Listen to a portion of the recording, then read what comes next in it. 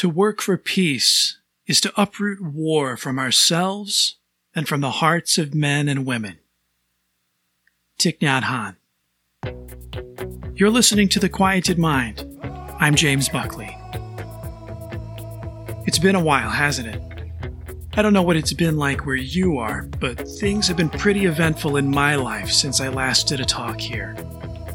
My daughter, who was 3 years old when I first started The Quieted Mind, turned 9. My brilliant wife was accepted into and has now started a PhD program. I released a short album, or EP, back in June. And just a few weeks ago, my family said goodbye to one of our most beloved pets, a Shih Tzu named Ellie, who had been with us a decade after we rescued her from the streets. At the end of this episode, you'll be able to listen to a song from my EP called Walk Each Other Home, which was inspired by and actually quotes some of the words of Ram Dass and the 23rd U.S. Poet Laureate, Joy Harjo. It's a song about hope and endurance in the wake of loss, and it also references October, which makes it seasonally relevant. I hope you enjoy it. I can only imagine how much has changed for all of you since we were last together. A lot has been going on in the world in general, and at the top of my mind lately has been the ongoing conflict that recently escalated again between the nations of Israel and Palestine. Of course, nothing about this is new. This conflict has been going on for generations and is likely to continue for more generations. Reading the headlines has made me feel helpless.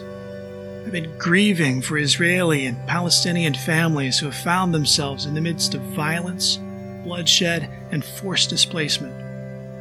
There's been so much information and disinformation circulated about what's going on that, for the most part, I haven't had any words to express what I was thinking and feeling.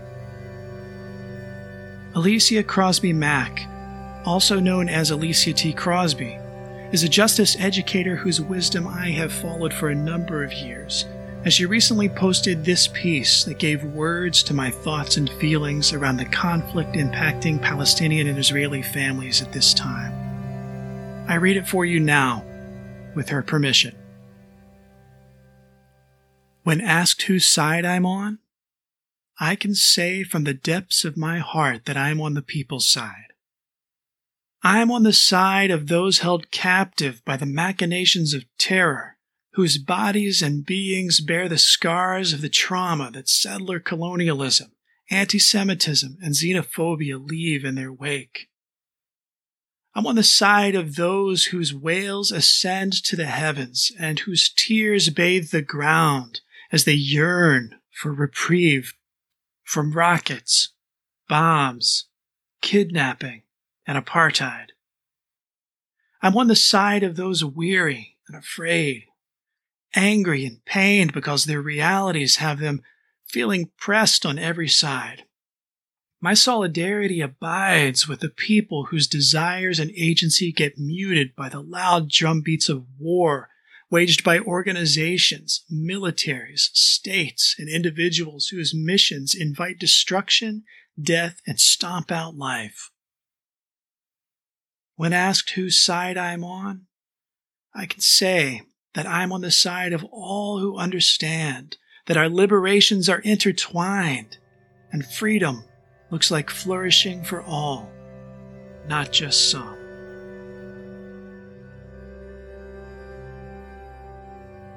In his book, Good Citizens, Thich Nhat Hanh talks about his experience serving people in Vietnam as he worked for peace in his war-torn homeland.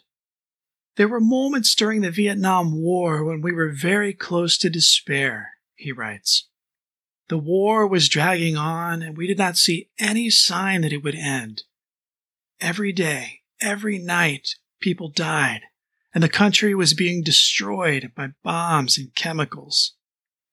The young people came to me and asked, "Thai, is there any hope that the war will end soon?" At that moment, we did not see any hope. We were very close to despair because the war went on and on for a long time. So when people ask you a question like that, you need to breathe in and out several times. After having breathed in and out several times, I told the young people, the Buddha told us that things are impermanent. The war is also impermanent. It has to end sometime. But the problem is, are we doing anything to help end the war? If we allow ourselves to be overwhelmed by the feeling of despair or anger, we can't help. We can even fuel the war and make it intensify or last longer. So the question is whether we can do something for peace, whether we can be something for peace.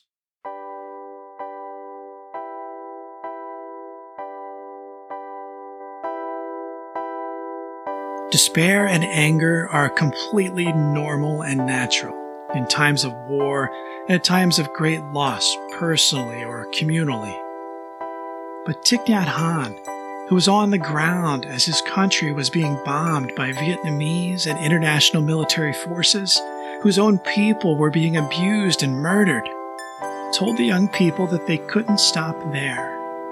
They couldn't let the darkness overwhelm them to the point where they were helpless to do anything about it. They needed to be something for peace.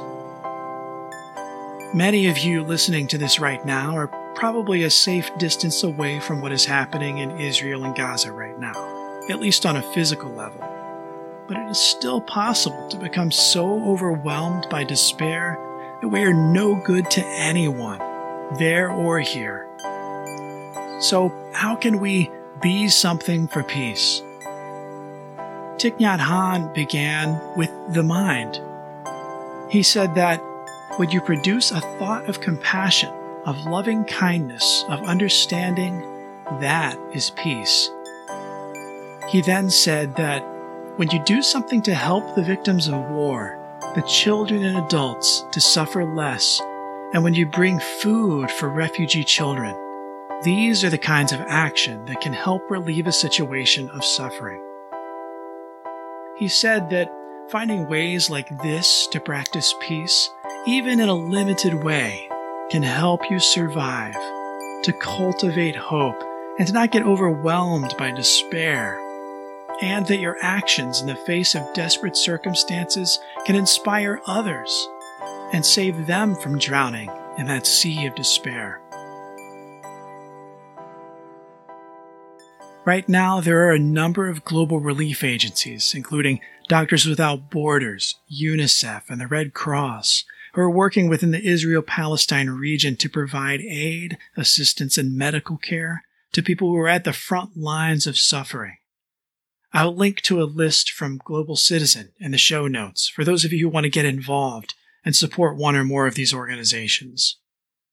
For those of us who are half a world away from the devastation that's currently unfolding, I think this is a fantastic way to take action, to be something for peace. Thank you for listening. Until we meet again, may you be safe, may you be happy, and may you be free.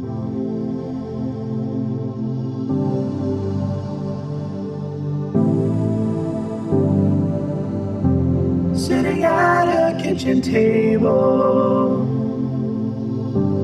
2 years before she passed. Something in her eyes seemed to say she knew the answers to the questions before we asked. I didn't think much at the time when she said to me, we are the earth. But then she said, one day I will be gone. And what will you remember? Now I realize she was the very earth herself, talking to me, and I understand she never really left. She's still walking me home.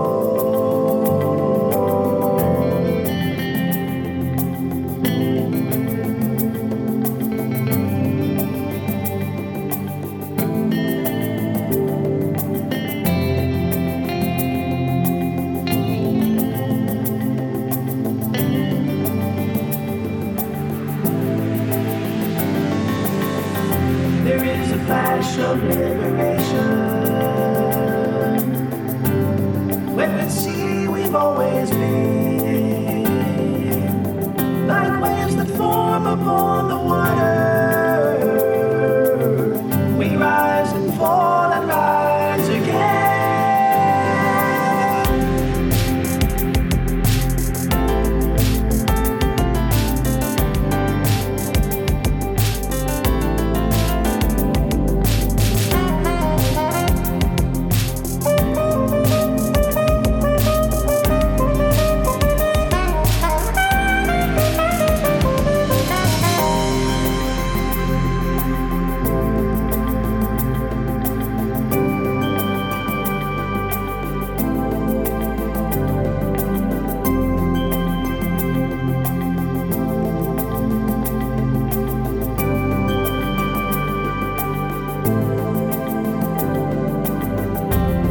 The sun sets in October